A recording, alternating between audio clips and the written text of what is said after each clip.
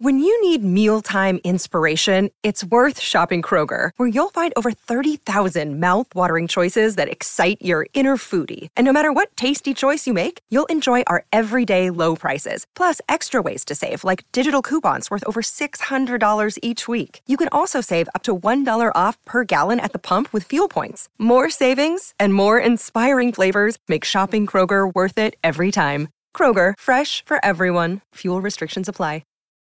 Look, Bumble knows you're exhausted by dating. All the, must not take yourself too seriously, and 6'1" since that matters, and what do I even say other than, hey?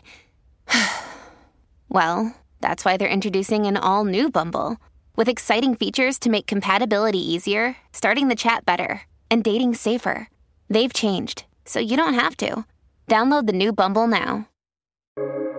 Welcome to the New Books Network. Hi, everyone, and welcome back to the New Books Network. My name's Kyle Johansson, and I'm one of the network's hosts. Today, I'm very happy to be interviewing Dr. Melanie Joy. Melanie is an award-winning psychologist and the author of 7 books. She is also the founding president of the international NGO Beyond Carnism. Today, we'll be discussing her book, How to End Injustice Everywhere, Understanding the Common Denominator Driving All Injustices to Create a Better World for Humans, Animals, and the Planet. This book was published in 2023 by Lantern Publishing and Media. Welcome to the podcast, Melanie. Oh, hi. Thanks so much for having me. Yeah, it's great to have you here, Melanie. For the second time now, in fact. This is the second time that I'm interviewing you for the New Books Network. But for listeners who didn't hear our first interview or who just may not be familiar with you, I was hoping that you would tell us a bit about yourself, such as where you're from or what sort of work you do.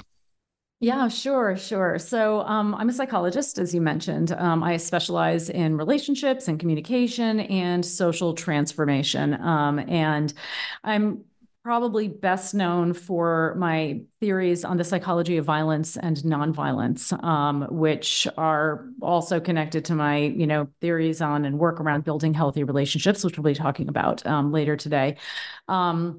Basically, I've looked at, and tried to help explain why it is that people, who care about others, who care about the planet, who care about animals, nevertheless, very often engage in what I call non-relational behaviors, behaviors that cause harm to other people, animals, the planet, and even themselves. And also, the big question that, really interests me the most is, how do we change this pattern? So that's really what my work has looked at. I'm best known for my book, Why We Love Dogs, Eat Pigs, and Wear Cows, which is on the psychology of the human's relationship with those animals we've learned to classify as edible. And I'm also the founding president, as you mentioned, of the international organization Beyond Carnism. Where am I from? I'm American. I'm originally from the East Coast of the US, from Boston, actually. But I've been living in Berlin, Germany for the past 10 years, and that's where I am right now. Okay. Well, yeah, thanks, Melanie. It's great to have you back. Why did you decide to write this book? So this book, really, it grew out. It was my 7th book, and it grew out of my own personal experience. As I mentioned, I was interested in originally, when I first started doing my work, and interested in the psychology of violence and nonviolence. I'll tell you just a little bit about my personal story and how I came to write this book from that place. I grew up with, like many people, with a dog who I loved. And I also grew up eating animals. I was always a person, like most people, who cared about animals and would never want to cause them to suffer, especially when that suffering was so intensive and so completely unnecessary. And yet I grew up eating animals on a regular basis. And I never made the connection, between the meat on my plate and the living being it once was, at least not for the first, portion of my life. In 1989, I had an experience that changed all of that. I ate a hamburger that turned out to have been contaminated with Campylobacter, which is basically like the red meat version of Salmonella. And I wound up extremely sick and hospitalized and on intravenous antibiotics. And after that experience, I actually stopped eating meat. And it wasn't out of any, at least not conscious, sort of ethical decision. It was more like, when the last thing that you've eaten like makes you so sick, you're just disgusted by it. So it was just this sort of visceral reaction that I had. And so I became a vegetarian sort of by accident.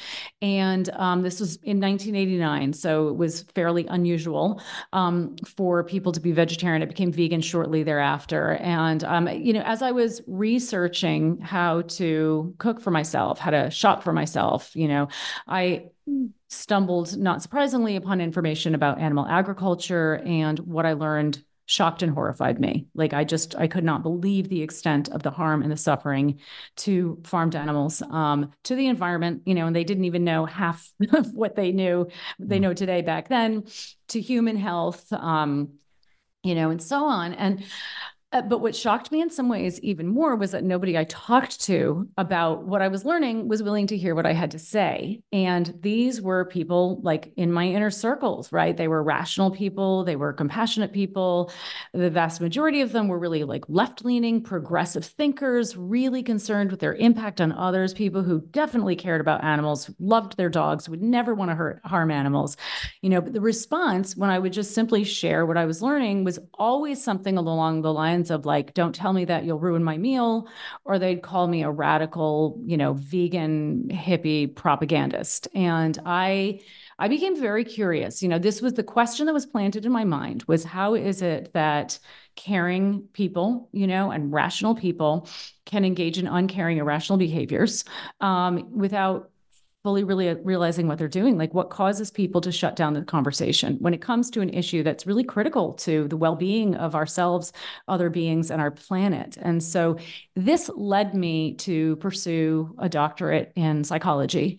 And I studied the psychology of violence and nonviolence broadly. And then I narrowed down my focus to the psychology of eating animals. And that was what led me to identify what I came to call carnism, the invisible belief system that conditions people to eat certain animals. That's the opposite of veganism.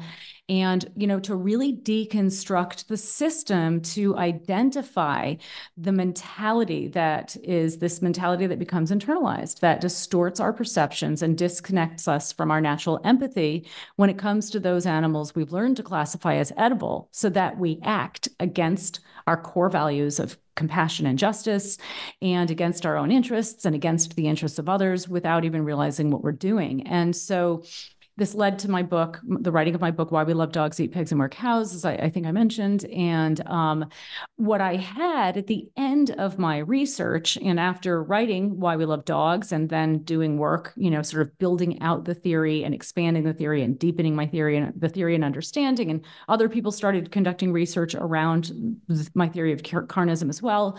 What I had after the research was actually sort of a blueprint for not simply the mentality that causes us to harm those animals we've learned to classify as edible, but the mentality that causes us to harm others.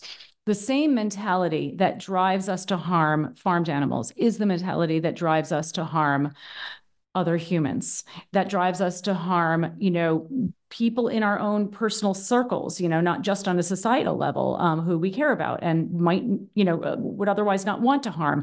It's the mentality that causes infighting in our movements for justice. So I realized that I had sort of a blueprint for what I later came to call which we'll talk about today, the non-relational mentality. And so after the publication of Why We Love Dogs and further research and, writing about healthy relationality and so on and so forth, I decided it was time to write a book that's similar to Why We Love Dogs, but not focused exclusively on farmed animals, all injustices, right? Racism, patriarchy, animal exploitation, aka carnism, speciesism, environmental degradation, domestic abuse, and so on, they share a common denominator. And this common denominator is relational dysfunction or dysfunctional ways of relating, right, to other individuals, between social groups, between humans and non-human animals, and between humans and the environment. And this relational dysfunction stems from a particular psychology, this mentality that I was just referring to. I refer to this as the non-relational mentality that causes us to think, feel, and act in ways that violate our integrity, right? That are antithetical to our moral values of compassion and justice, and that harm the dignity of others. And this results in, exploitation, it results in oppression, it results in injustice.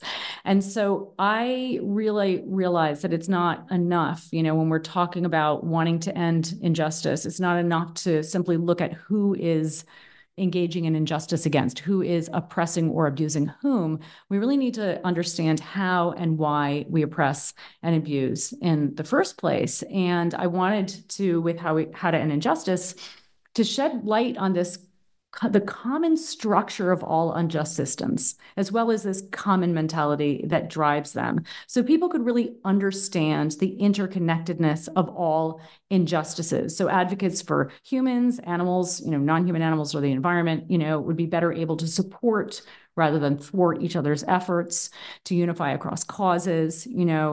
Another goal of writing this book is to help those who are working for progressive causes to more effectively advocate for their causes, to communicate about the issue in a way that increases the chances that their message will be heard the way they intend it to be. And finally, I wanted to provide practical tools to help advocates reduce infighting and really build more resilient and impactful global groups and movements for justice. So the book is for anybody working for a better world for humans, animals, non-human animals, and or the environment. Okay, thanks, Melanie. I think well, I've got some follow-up thoughts here, but I think maybe you've answered my second planned question at least already. But I'll still see if you want to say something about it. So with respect to your your reasons you had for writing this book. I mean, there were many reasons, but I mean, you say this in the book itself in I guess the preface, and I think maybe during our last interview you touched on this too. So I know you're thinking about I guess you use meta language when you talk about relationality. Relationality is something that because it connects in your view all forms of injustice, oppression, abuse. You think it's best just understood as a meta concept, so the idea that relationality is the best meta concept or the most appropriate meta concept, the most compelling one, is something that I think is a little recent for you. So I think that the concept you favored before was powerarchy, right? That's what you thought was the appropriate meta concept before, and you've changed your mind about this. Do you want to say anything about this shift in your thinking? Because I take it that the book that we're covering right now is a little like a second edition of a book you wrote earlier about powerarchy, but you decided to change the name because you've made so many updates and just your thinking has changed so much that you didn't even think it should have the same title anymore. Is that right? Yeah, that's right. And I can talk about a couple of things. I can talk about why relationality, is the most central concept in the book. And also I can explain better, more fully what relationality means and what it is to be relational or non-relational. But I'll start by answering the first question that you have, which is about powerarchy. So you're absolutely right. So the first book I wrote on this same subject, I called Powerarchy. And what I discovered in talking about powerarchy, I did a lot of interviews. I think I did like 30 public radio interviews on it, and then a bunch of other ones. And I noticed this theme over and over again. People were getting so stuck on the term power that I could not have a conversation around that. It was all about. This was also during the U.S. presidential election that the book came out. So that explains some of why the conversation went in that direction. But I came to this realization that, power, I changed the theory a bit. I had originally thought of as power, thought of that power. Sorry, I had originally thought that power was really the central concept in the book, and that, power, how we relate to power informs how we relate. And I came to realize after having written that book, and then a book that came after that, which is called Getting Relationships Right, which is all about building relational literacy. It's a whole book on relationality. I came to realize that it's actually, my thinking was sort of inverted, that how we relate, period, to some degree affects how we relate to power. So power is one aspect of whether we're relational or not, or how we relate to power is one aspect of how relational we are or not. And I don't want to confuse listeners. It doesn't matter. I don't want to even split hairs here, but there was a nuance that there was a change in my thinking. So I decided to revise the book and make power less central. So there's a chapter on power now, and I talk about how our relationship with power informs are thinking about relationality, but I don't have the whole book focused on power anymore in the same way. But there's a lot of overlap. The basic premise is the same, which is that, when we talk about injustice, and injustice is most notably expressed through oppression and abuse, right? So when we talk about typically injustice or oppression or abuse, we tend to talk about it or look at the issue through the lens of philosophy, or maybe the lens of politics, the lens of ideology, which is, connected to philosophy and politics. But we rarely approach this issue through the lens of psychology, and specifically through the lens of relationality. And I very, very much believe that we do need to, I don't want to get rid of those other approaches. All approaches are important, but we do need to recognize that injustice is very much a reflection of relational dysfunction. And so, when you had asked a question, or I think you had said you wanted to talk about, what it means when I'm talking about something being relational or not relational, what exactly is that? Like, what exactly is relationality? And I think we can start by just talking about what I call relational literacy. Relational literacy is the understanding of an ability to practice healthy ways of relating. So I had mentioned that relational dysfunction drives, is arguably, a leading driver of some of the most pressing problems, forms of oppression and injustice in our world, and also in our personal lives. And so therefore, building relational literacy, is a common denominator in helping to end these problems, relational dysfunction. And, it's interesting. Most of us have had to learn complicated geometry that we'll probably never need to use, right? And yet we don't get a single formal lesson in how to relate in a way that's healthy.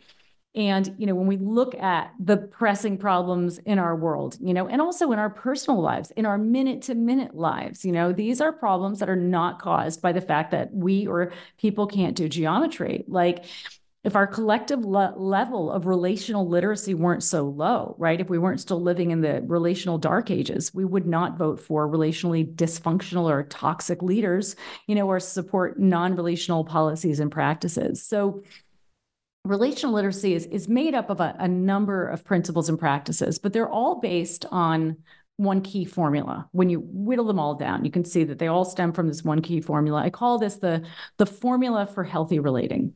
And so here it is, right? In a healthy interaction, or a healthy relationship, a relationship is really just a series of interactions. We practice integrity and we honor dignity. So I'm going to unpack this. So integrity is, I'm defining integrity as the integration of our core moral values and our behaviors or our practices. And research suggests that the two core moral values that are most widely espoused across cultures are the values of compassion, sometimes referred to as caring, and justice, sometimes referred to as fairness. In other words, most people in most places in the world share these core moral values, and they are central core moral values. We want to be compassionate or caring, and we want to be fair. And when we practice integrity, we act in alignment with these core moral values. An even simpler way to say this is that we practice the golden rule. We treat others the way we would want to be treated if we were in their position, right? We practice respect. Honoring dignity simply means honoring, or let me just back up and say, our dignity is our sense of inherent worth, right? So when you feel a sense of dignity, you feel that you are just as worthy of anyone else as being treated with respect, occupying space on this planet. So when we honor someone's dignity, this is an attitude in practice. We perceive them as worthy of being treated with respect, and we treat them with respect. So when we practice integrity and honor dignity, this results in a sense of connection and security.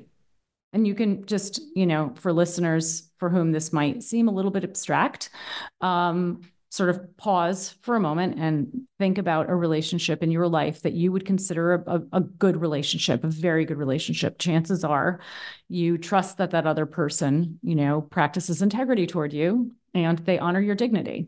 And you probably feel secure and connected in that relationship or in their presence. Now, this formula applies to, communication as well. Communication is the primary way we relate.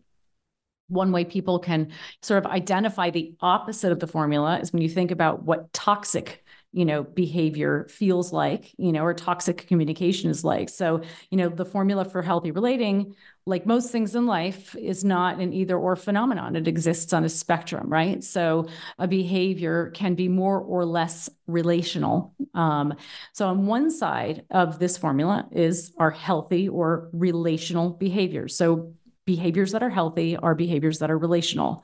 On the other side are dysfunctional or unhealthy, or what I call non-relational behaviors. And they reflect the opposite. Those are behaviors in which we violate integrity and harm dignity, and it leads to a sense of disconnection and insecurity. And again, if you think about a relationship just, in your own life, when somebody's communicating with you in a way that, well, just think of it, a relationship that you feel like it's not a good relationship. Maybe it's with somebody you've never met before, like an online troll. Chances are you don't feel that they practice integrity toward you or that they honor your dignity, and you feel insecure and disconnected with them. So behaviors that are non-relational are behaviors that that violate integrity and harm dignity, and behaviors that are relational are those that do the opposite. Mm-hmm. Okay, yeah, thanks. I guess it's maybe it's pretty important for you to be clear with people about what you have in mind when you're talking about relationality or about non-relational behaviors. Conversely, it just I'm not sure whether the word ends up appearing online in like expanded descriptions of the book or not. I know that on the in the book itself, the word relationality or conversely non-relational behaviors, these terms don't appear. They're not in the title of the book, and they're also not in the back cover description. But maybe they appear. I don't know. I haven't looked at all the online descriptions of the book, or I don't remember whether it appears elsewhere.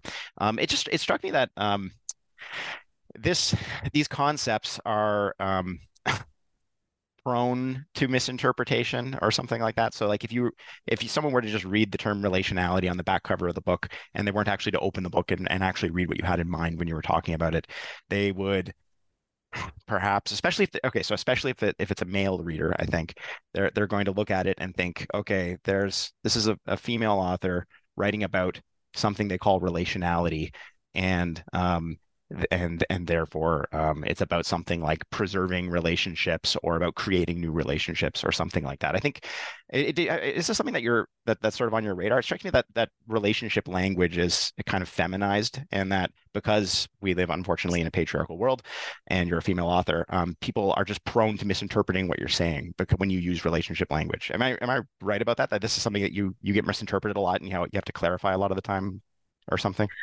Or am I way off? I mean, that's it's an interesting question. I mean, Yeah.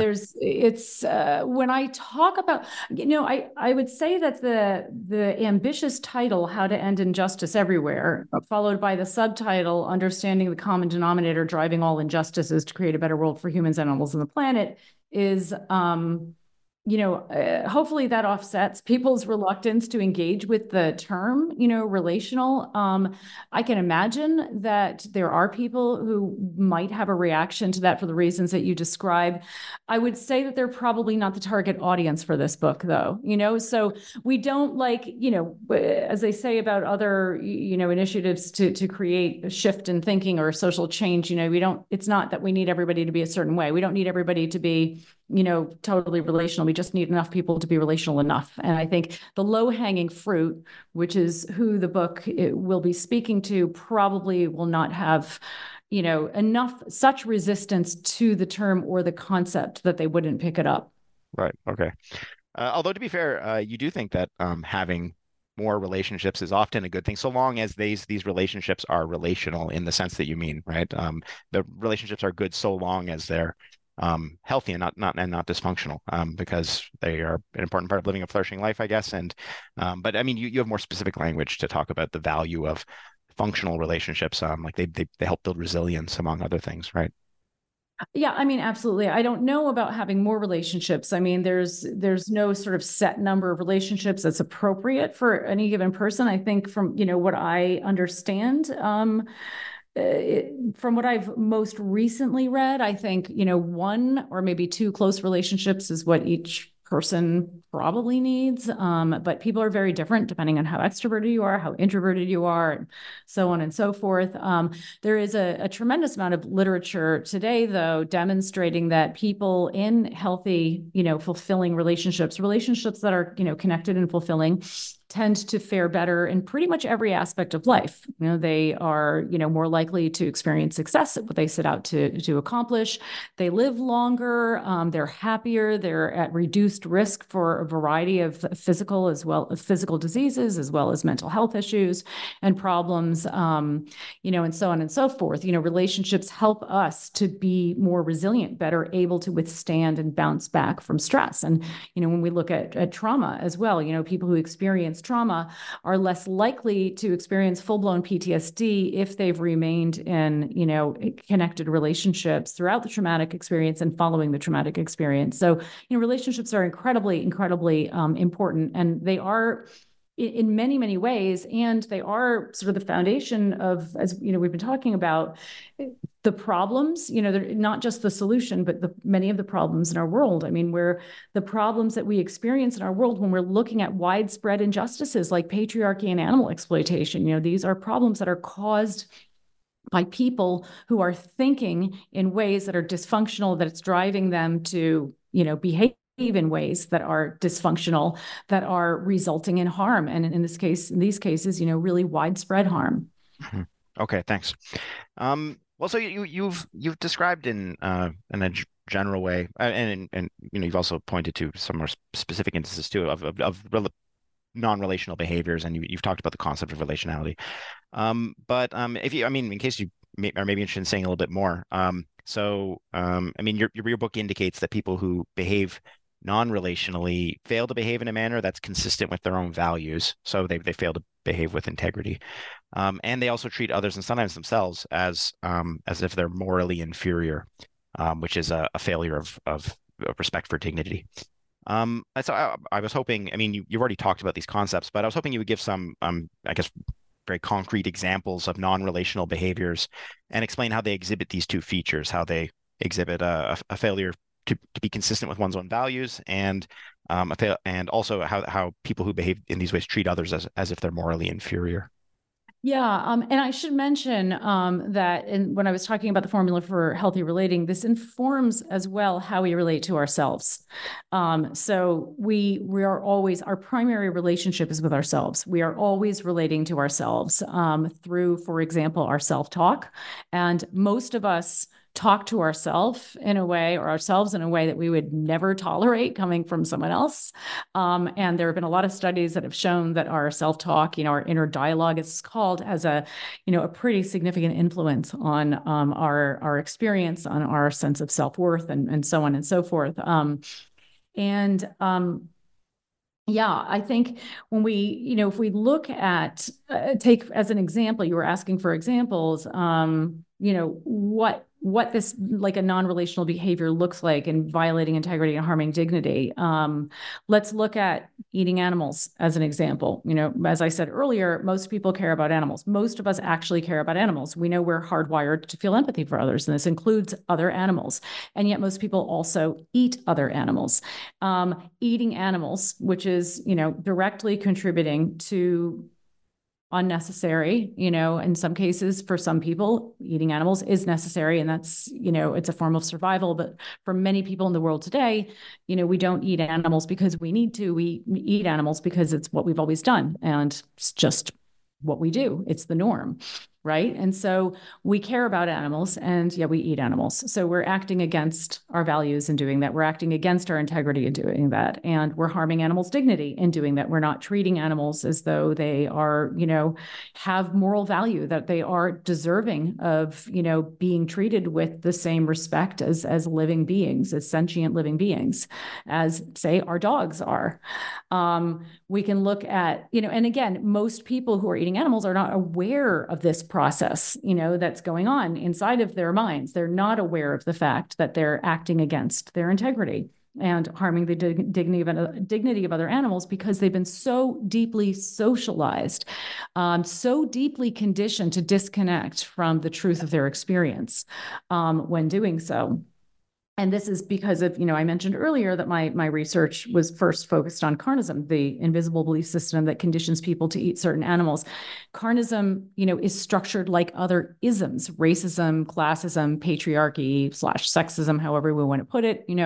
These are unjust systems. I sometimes call them non-relational systems. They are systems that are organized in such a way as to increase the chances that people will act in non-relational ways. So that's one example. I mean, another example of a non-relational behavior is, how many of us have learned that in order to feel better about ourselves, we need to put somebody down, or to, compete with somebody to be the winner. When we feel under attack, our reaction is to attack back. So, I mean, think about two students, for instance. Maybe imagine that there's a couple and they're both students, and one student says to the other at the end of the day, "Oh, hey, yeah, I got a B on my English exam." "Yeah, I don't know what you're so excited about. I mean, it's not like you got an A." And then person number one says, "Well, at least I didn't get a C- on my last essay." Right. Well, at least I turned it in, and so on and so forth, until somebody delivers the final zinger, and then the conversation ends. Nobody feels good about that conversation, probably, in the end. Both people end up disconnected and insecure in each other's presence. And of course, this non-relational behavior, as I said, it's very often expressed through what we could call toxic communication, communication that is harmful very, very often. Although non-relational behaviors, they run the gamut of harmful actions. Probably the most extreme expression is through atrocities. The vast majority of non-relational behaviors, they're carried out in our minute-to-minute lives. Most of them are really subtle, and the vast majority of them show up in ways that are shaming. Shaming behaviors are probably, through communication, are probably the most common of all non-relational behaviors. Okay. So these ideas of integrity and moral worth are really central to relationality. And to fail to behave with integrity is a matter of not being consistent with your own values, and to treat others as morally inferior is I mean, that's treating them as if they don't have the equal as if they don't have equal moral worth. Um, these it sounds simple, but I think that this concept of relationality and the ideas that comprise it are probably more complicated than they might seem at first glance. One thing that interests me about the idea of integrity, and the thought that behaving in a relational matter is partly a matter of behaving in a way that's consistent with your own values. I think that probably implies that advocacy or activism that is intended to promote relational behaviors, to help people behave in a relational manner, that sort of activism or advocacy would be best understood as activism that is in the listener's best interests or something like that. So everyone has an interest in behaving relationally because we all want to behave in a way that's consistent with our own values. Because that's a matter of authenticity, right? People are being their authentic selves when they're behaving in a way that's consistent with their own values. So I take it that an implication of your view is that activism that does this is in the listener's interests, at least insofar as it's successful or something like that. Is that right? Well, yes, and I mean, behaving in a way that is authentic can also be behaving in a way that is violating integrity. Like authentic, really, you can be authentic and you can authentically violate your integrity. You can, but acting, in accordance with integrity is what most people generally want to do. Like most people want the same outcome. Research has shown that most people seek connection and they seek to avoid the pain of disconnection in interactions, in relationships, right? And most of us want the same world. Most of us want the same kinds of outcomes. I don't want to really oversimplify what is obviously not a simple issue. But you are right in saying that, when we're advocating to somebody else, and we're talking about advocacy here, not legislation. So advocacy is communicating in a way that increases the chances that a person will be open to the ideas that you're sharing. Right? This is not legislation. Legislation is forcing people to change their behaviors. So when we're talking about advocacy, we are talking about encouraging people to change attitudes and behaviors because we can't force. I mean, force doesn't work. Force is counterproductive. And so in answer to your question, then it is, absolutely people are much. Let me back up. I mean, think about when somebody is talking to you, they have a different point of view from you. And they want to raise your awareness of an issue. Let's say that you're of a social problem that you're contributing to encourage you to reflect on your contribution and ideally to stop supporting, the problem, withhold your contribution to the problem. If that person is communicating with you and in their communication, they're using force, whether they're trying to force you through, let's say manipulating you by causing you to feel ashamed, or they're communicating with you from a place of moral superiority, chances are you're going to be picking up on that and you're going to be less likely to be open to what they have to say. Now, I also want to point out that the perfect is the enemy of the good. And what I'm talking about here, I am not saying that everybody should or could ever be relational, 100% relational, 100% of the time. We have all inherited an incredible mess of a world. We've been born into a profoundly relationally dysfunctional world. We've inherited a mess.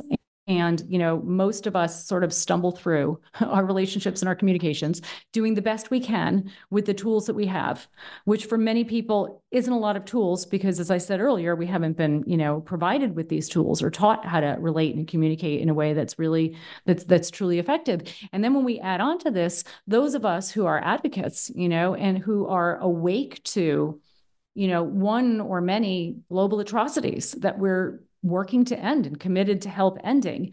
There's an urgency to this work. There's an urgency to our message. And we know that. And many of us have become, to a greater or lesser degree traumatized by what we have had to witness, by the fact that we are awake to the atrocity in the first place.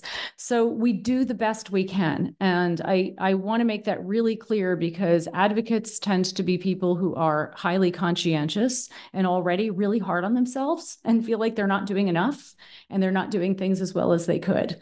So what I'm talking about here are some principles and tools to help improve advocacy that's probably already pretty good and pretty effective. Back to your question, when we are advocating to somebody else, making it clear that, we want what's in their best interest as well. And When I say best interest, I would say the best interest of their integrity, because best interest can be manifested in a lot of different ways. So, for example, if you are talking to somebody, back to the example of eating animals, and somebody is, talking about carnism and the problem with, eating animals and animal agriculture, and you're communicating with somebody about this issue, somebody who's not a vegan, trying to raise their awareness, communicating in a way that, from a place where you genuinely believe this person is a fundamentally good person, a person who genuinely, is likely cares about other animals. Look, if people don't, and they literally don't have the capacity to feel empathy, these are probably not people who we're going to be advocating to, because it doesn't make sense to try to advocate to people who are really that disconnected. But that's a very tiny percentage of the population. But when you're communicating to somebody who does have empathy, then assume, and you'll be right to assume, that this person actually does want to live in alignment with their integrity. They do want to feel. Research has shown that most people really want to feel that they're living moral lives, and start from this place and make it clear how this change of behavior is in alignment with their integrity. And then you're acting in the best interest of that person's integrity. Okay, right. Well, I'll stop asking about this in particular for now, because later on I think we're going to talk more about relational communication and its relationship with doing advocacy well. But so the other main idea, I guess, in relationality, or the other main idea sort of comprising the concept of relationality, is dignity, which is a matter of respecting everyone's equal moral worth. So I'm going to do this is I'm going to be a little bit interpretive. I hope you'll tolerate this. So I'm going a little bit beyond, I think, what you explicitly say in the book. I'm doing a little bit of reconstructing interpretation, but I think I detected two different senses of the term moral worth in the book, and I think maybe a defensible interpretation of what you say in the book is that you have a particular view about the way these two different senses of the term moral worth relate to each other. You defend a view about it. Okay, so here's what I have in mind. So one sense of moral worth that's definitely in the book is the sense that we have in mind when we're talking about people's interests and the idea that their interests are worthy of moral consideration. You and I both hold the view that any sentient being has morally significant interests, and that their interests are worthy of equal moral consideration. So that this sense of moral worth is an egalitarian idea. The idea is that any being with morally significant interests is entitled to equal consideration of their interests. But there's another sense of moral worth that appears in the book too. This sense is the idea that we have in mind when we talk about the sort of worth that one earns by cultivating virtue. And this particular sense, the sense of moral worth that we have in mind when we're talking about virtuousness, that's not an egalitarian sense, because some people are more virtuous than others. That there is inequality with respect to the way this sort of moral worth is distributed. And it seemed to me that one of the kind of main, or not, I don't know if it's a main thing you say in the book, but at least it's something that you think and defend in the book, is that you think the inegalitarian status of the second sense of moral worth, the sort of moral worth we have in mind when we're talking about someone's level of virtue, you think that the inegalitarian sense or inegalitarian status of that sense of moral worth doesn't compromise the egalitarian status of the first sense of moral worth, which is moral worth as considerability of interests. And I think maybe you have more than one reason for holding this view. I hold this view too. But one reason, at least, is that you think that people are only kind of partially responsible for the level of virtue that they manage to achieve. And so it's rather unfair to accord the interests of those who have lesser significance to the interests of those who have less virtue. Is this right? Is this right? Am I reconstructing what your thoughts about moral worth accurately, or you are actually, and you did a great job of it. So now I don't need to say anything to that. But yes, yeah, absolutely. I mean, we tend to assume people are only worthy of being treated with respect if they've earned that respect, if they haven't violated their own moral values, for example. And yet, what we really need to appreciate is that each and every one of us is nothing more and nothing less than the hard wiring and biology that we were born with, and every single experience we've ever had in our lives. And so, holding people to assuming that somebody who acts against their integrity is not deserving of being treated, we'll just say here, treated with respect, it really makes psychologically, it makes no sense. Because all of us, like none of us can be any different from who and how we are. I mean, expecting people to be different from who and how they are is like expecting a tree that's been rained on, not to be wet. This isn't to say that we don't hold people accountable for problematic behaviors. It is to say that we hold people accountable while honoring their dignity and not assuming that anybody is ever not deserving of being treated with respect. Mm-hmm. Okay. Yeah. Thanks. I'm glad I understood your thoughts about moral worth correctly. And you articulated them better than I did, so thank you. Well, that's high praise. Thank you. So let's move on. A sizable chunk of your book is devoted to explaining how non-relational systems, both societal and interpersonal, are protected by three related social phenomena, namely cognitive distortions, narratives, and privilege. I was hoping that you would explain these social phenomena and how they function to protect non-relational systems. And I was also hoping that you would explain the importance of raising awareness about these phenomena. Yeah, sure. So I'll first explain what I mean by non-relational systems. I sort of touched on this earlier, but I talked about how on this formula for healthy relating, there's a spectrum, and a behavior can be, relational or non-relational, or more or less relational or non-relational. It's not just behaviors that exist on that spectrum. Systems also exist on that spectrum, and a system is, in this case, we're talking about, human system or living systems. So a system is a relationship of one or more individuals, essentially. So your relationship is your intimate relationship, for instance, is a system. It can be more or less relational as a system, and on one end of the spectrum are, what we would say are abusive relationships, right? Those are non-relational systems. On the other end are, healthier, functional, relational systems. So non-relational systems can be interpersonal. They can be, or I should say, any system can be on this spectrum. And an example, of a non-relational system could be this, abusive relationship, as I talked about. It can also be like what people sometimes call a toxic workplace, if your workplace is a system that's dysfunctional, or it can be, a broader social system, sometimes referred to as oppressive systems. Those are what I would call non-relational systems. I'm not wedded to the term at all. I was using it just for sort of consistency and clarity throughout the book.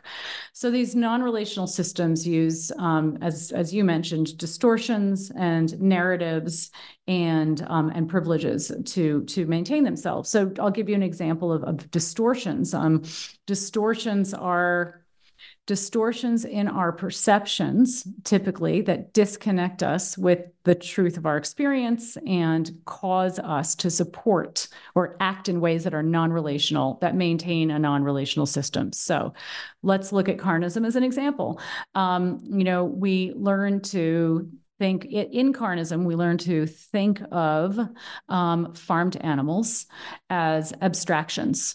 So this is one example of a distortion, right? As lacking in any individuality or personality of their own. So we learn to believe that, for example, a pig is a pig and all pigs are the same.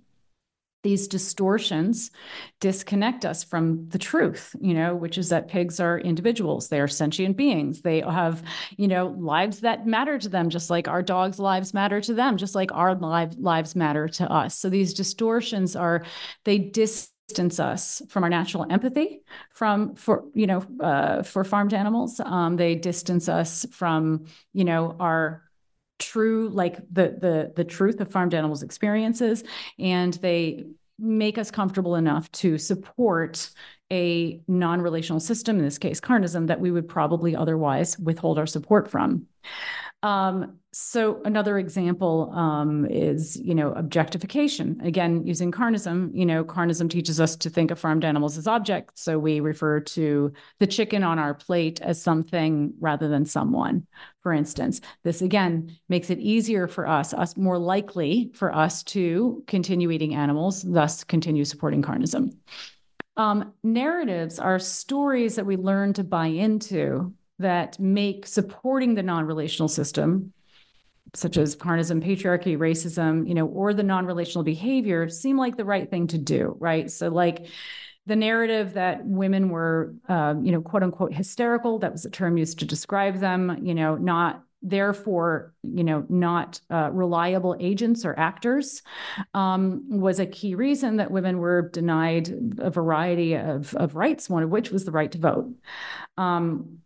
Narratives, for instance, tend to shape how we relate to needs, right? We learn to believe the story, the narrative, that the needs or the wants of members of the dominant group, that's the power holding group, are more valid and important than the needs or the wants of those of the non-dominant group, right? And when we view our needs as overly important, we tend to have a sense of entitlement, right? We feel entitled to our needs or wants being met.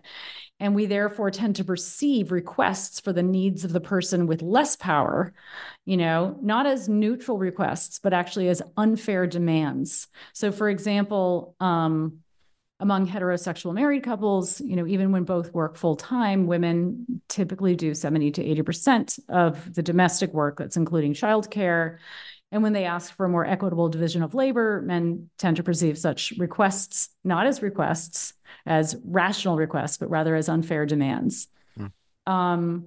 And privileges are, advantages that are given to some and denied to others. So, for example, the privilege to go shopping and not to be stalked by employees who assume you're going to shoplift, or the privilege just to have access to basic nutrition and healthcare, the privilege to have accurate representations of yourself as a member of a certain socioeconomic group, or racial group, or your gender in the mainstream media. Building awareness of these oppressive systems or non-relational systems, whatever we want to call them, not just the systems themselves. And there's a lot of awareness today of a lot of systems, maybe not of carnism or speciesism so much, but there's certainly much more awareness today than there was even 5 years ago about the concept of privilege and oppression and oppressive systems. But I think we need to be much more aware of how these systems are in fact structured and the psychological mechanisms that keep them alive.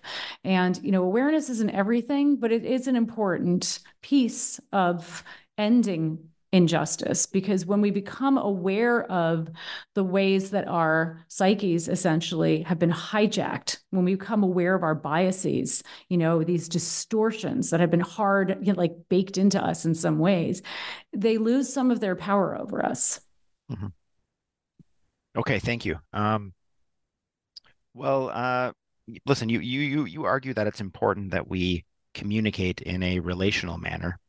And among other things, you note that a relational approach to communication is more focused on process and less on content, and that focusing on process involves engaging in discussion instead of debate. I was hoping that you would explain these two distinctions as well as some of the other considerations relevant to relational communication. Sure. So I'd start out by saying that I don't argue that it's important, because I try not to argue. Okay. But I do suggest that it's important to communicate in a relational manner. And so let's start out by talking about, relational communication. So relational communication is communication that reflects the formula for healthy relating, whereby we respect we practice integrity and honor dignity. Now, all communication has two parts you mentioned, right? There's content and then there's process. Every communication has these two parts. The content is what we're communicating about, and the process is how we're communicating. Most of us tend to over-focus on the content and under-focus on the process. We just want to get those words. We want to get the words right. We want to string our sentences together in the right way. We want to make our point as clearly and concisely as possible, or effectively as possible, but the content matters more than the process matters more than the content.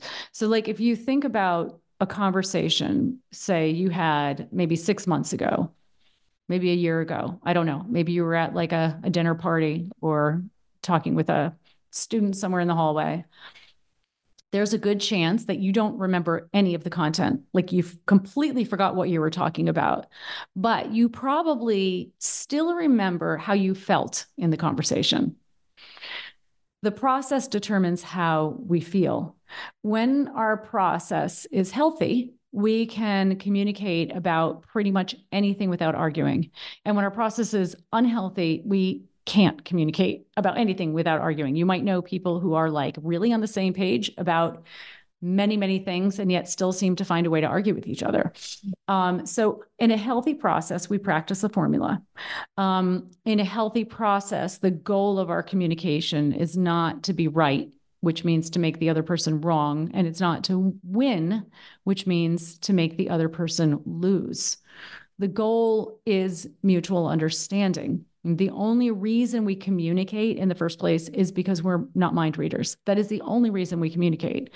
The goal of communication, the whole purpose of communication, is to help the other person understand what we're thinking, our thoughts and our feelings, and maybe our needs, and to understand their thoughts and their feelings and their needs. So the goal is mutual understanding. This is why it's really important to, to discuss rather than debate whenever possible. The debate model is useful, but only in a small handful of circumstances, right? I mean, if you're in a courtroom or you're running for, political office or something, then you will have to use the debate model. Other than that, in many, many instances, it actually ends up being counterproductive, because when we invite somebody into a debate, we're basically inviting that person to come up with all of the reasons as to why their position is right. And by the end of the debate, the goal, as I said, of a debate is to win. Nobody wants to be a loser. So by the end of a debate, this other person has done their best to convince you and themselves as to why they're right, and probably sold themselves on their own arguments. In a discussion, our goal is mutual understanding. We want to learn. It doesn't mean that we don't want to share our ideas. It doesn't mean that we don't want to encourage the other person to hear our ideas. Obviously, we do. But we're very interested in learning ideas and sharing ideas mutually, rather than winning and being right and making the other person lose and be wrong. Mm-hmm. Okay, right. I think so. Your distinction between discussion and debate, it reminds me of another distinction I'm familiar with, that comes from argumentation theory between types of argument. So in argumentation theory, it's which is an area of philosophy, it's conventional to distinguish between heuristic argumentation and heuristic argumentation, with the idea being that heuristic argumentation is the sort of argument that you get into when you're just interested in winning. You have an opponent, you want to defeat your opponent. This sort of argumentation, heuristic argumentation, tends not to be conducted very respectfully. The person who wins doesn't really care each side doesn't really care how they win all that much. They just want to be acknowledged as the winner, and that could be a matter of sort of bullying your opponent into submission, or using trickery to confuse them, or rhetorical trickery to convince an audience that's listening that you've won, whatever. So that kind of argumentation is not very helpful. I suppose that maybe sort of courtroom kind of stuff can be kind of heuristic. So maybe like your discussion, what you said about debate, heuristic argumentation sometimes has some kind of use in certain contexts, but usually it's not. But heuristic argumentation, the idea there is that it's still argumentation. You're still in an argument with somebody, but you have the shared goal of figuring out what the right answer is. So no one who's a partner in the argument is trying to win exactly. I mean, there's a sense in which you're trying to win, but really what you want is to figure out what the right answer is. And if that happens to coincide with kind of winning in a sense, then great. But really you just want to know what the truth is. And because your goal is the truth, you need to engage with your opponent in a respectful manner. You need to understand what it is they're saying exactly. So you don't want to misrepresent their views. You want to understand what they're saying. And if you're going to criticize them, and you probably will, you want to make sure your criticisms are fair. You don't want them to just be persuasive. You want them to actually really reveal problems with the opponent's view. Because if you can really reveal problems with it, that kind of forces them to go back to their view, revise it, and come up with something that's more defensible.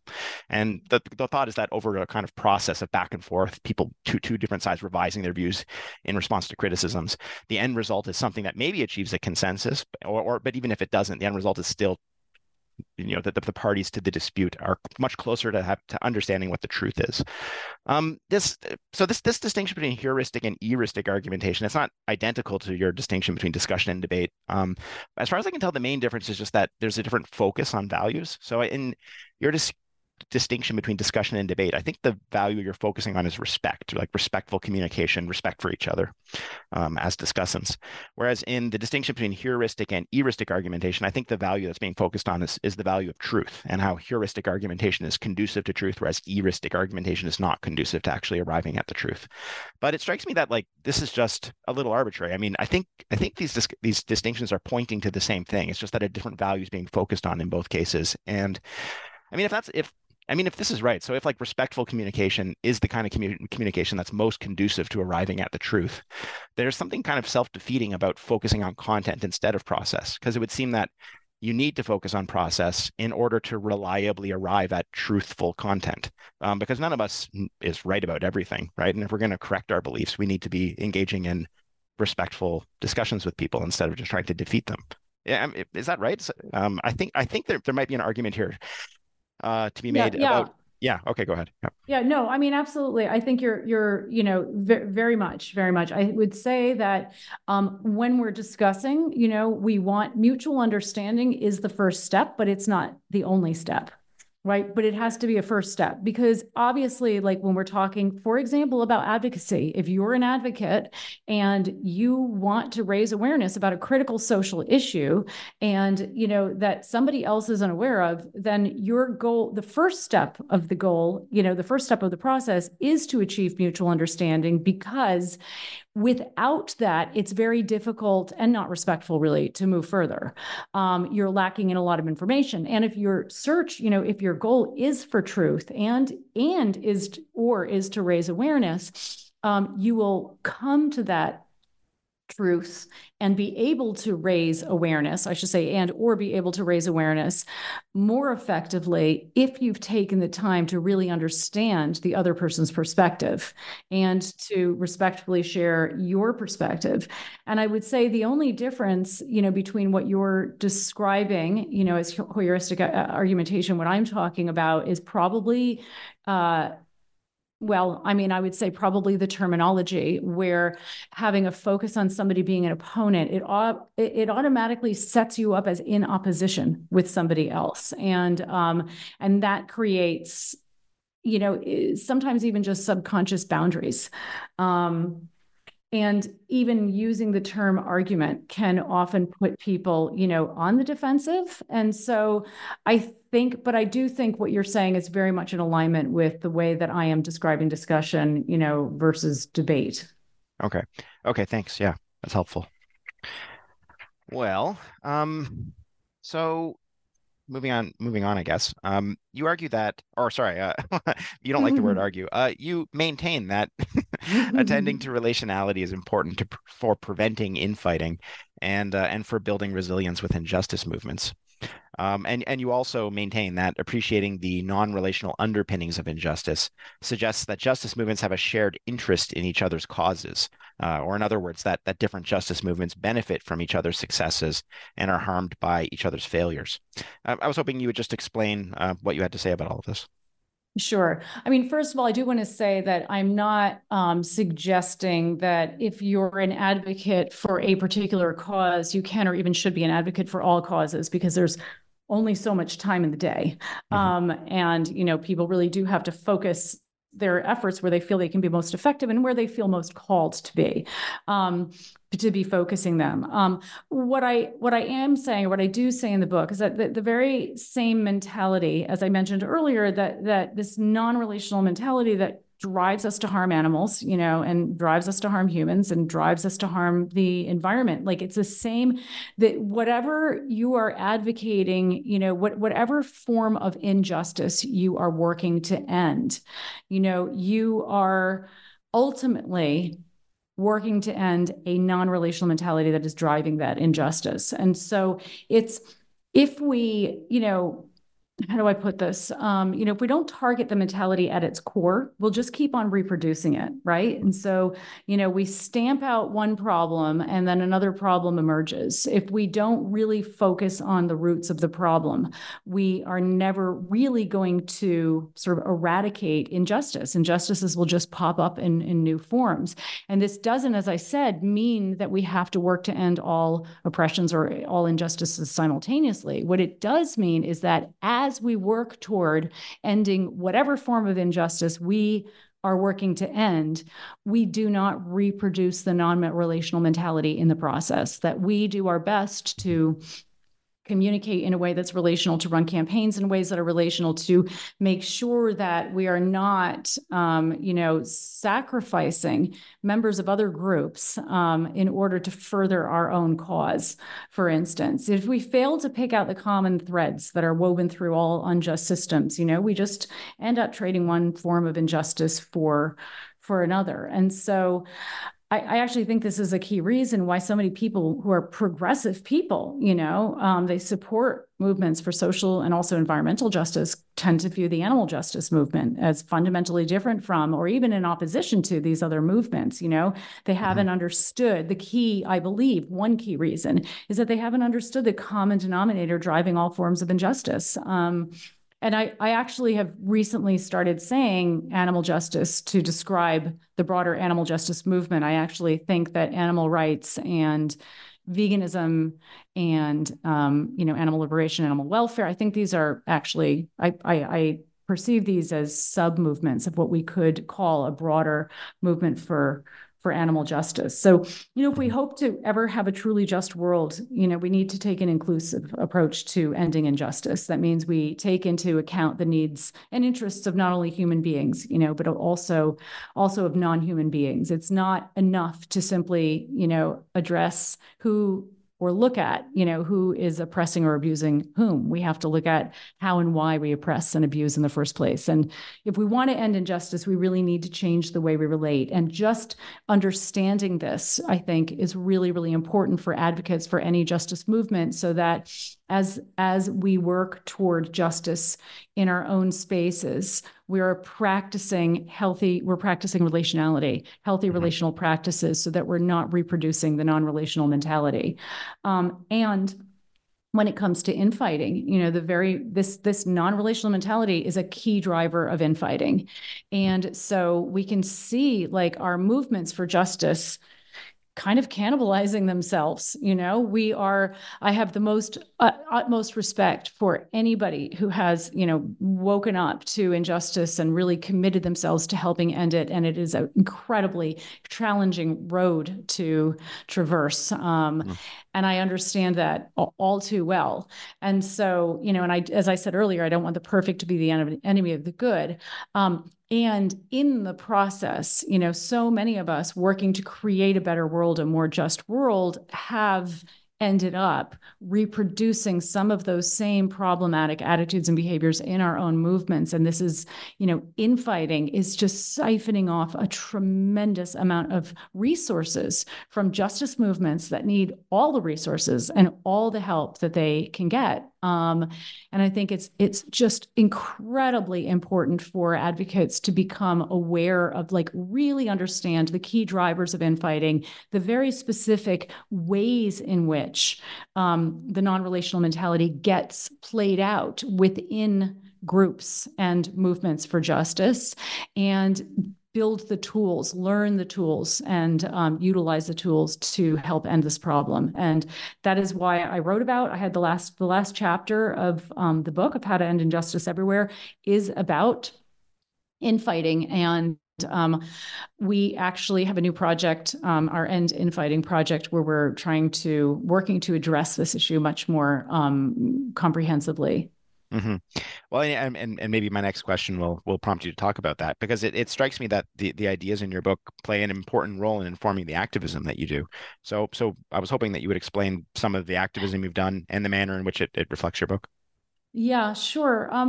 Most of my activism, apart from, my raising awareness of carnism among non-vegans, well, not apart from, I would say actually including that, but most of my activism outside of that is actually training other advocates and activists and, basically bringing these sort of understandings and tools that science and communications experts and relationship experts have been talking about and researching to advocates to help them understand the key principles in which effective advocacy and activism are based. And at the core of all of this, whether I'm talking to people about carnism, trying to raise awareness among non-vegans about carnism, or training advocates who are trying to raise awareness about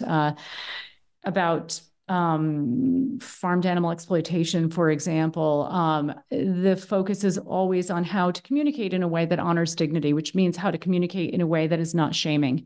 The minute we bring shame the minute that we use a communication that is shaming, we increase the chances that those we are reaching out to will shut down to our message. Mm-hmm. Okay, thank you. Well, look, we've taken up a lot of your time here. I'd like to thank you again for joining us to talk about your book, How to End Injustice Everywhere: Understanding the Common Denominator Driving All Injustices to Create a Better World for Humans, Animals, and the Planet. Your book, to remind readers, was published in 2023 by Lantern Publishing and Media. The only other question I have for you is whether you're currently working on any projects, and if so, what are they? No, thank you. Yeah. Well, the project that we ended up working on at the end of 2023 that we're rolling into 2024 now is our End Infighting project. And I'm really excited about this. As I mentioned, infighting is, I did a deep dive into all things infighting over the past couple of years and was pretty shocked at what I learned. It's bleeding just a massive amount of resources out of all social justice movements. And so we're all justice movements, I should say. So this project is comprised of various parts, the most comprehensive of which is our new website, which is infighting.org. And basically, this website has information on the key causes of infighting, the consequences of infighting, and then it offers a lot of practical tools so that readers can become immediately proactive in helping end the problem in their own groups and in their own movements. Mm-hmm. Yeah, I've taken a look at that website. Nurali helpfully pointed me towards it before our interview. Oh, great! And I mean, it strikes me that this. I mean, maybe this is kind of the idea. So for anyone who's read the book and in particular was reading the last chapter which focuses on infighting, this really sort of comprehensive website that your organization has created, it's kind of like a wonderful appendix to that chapter.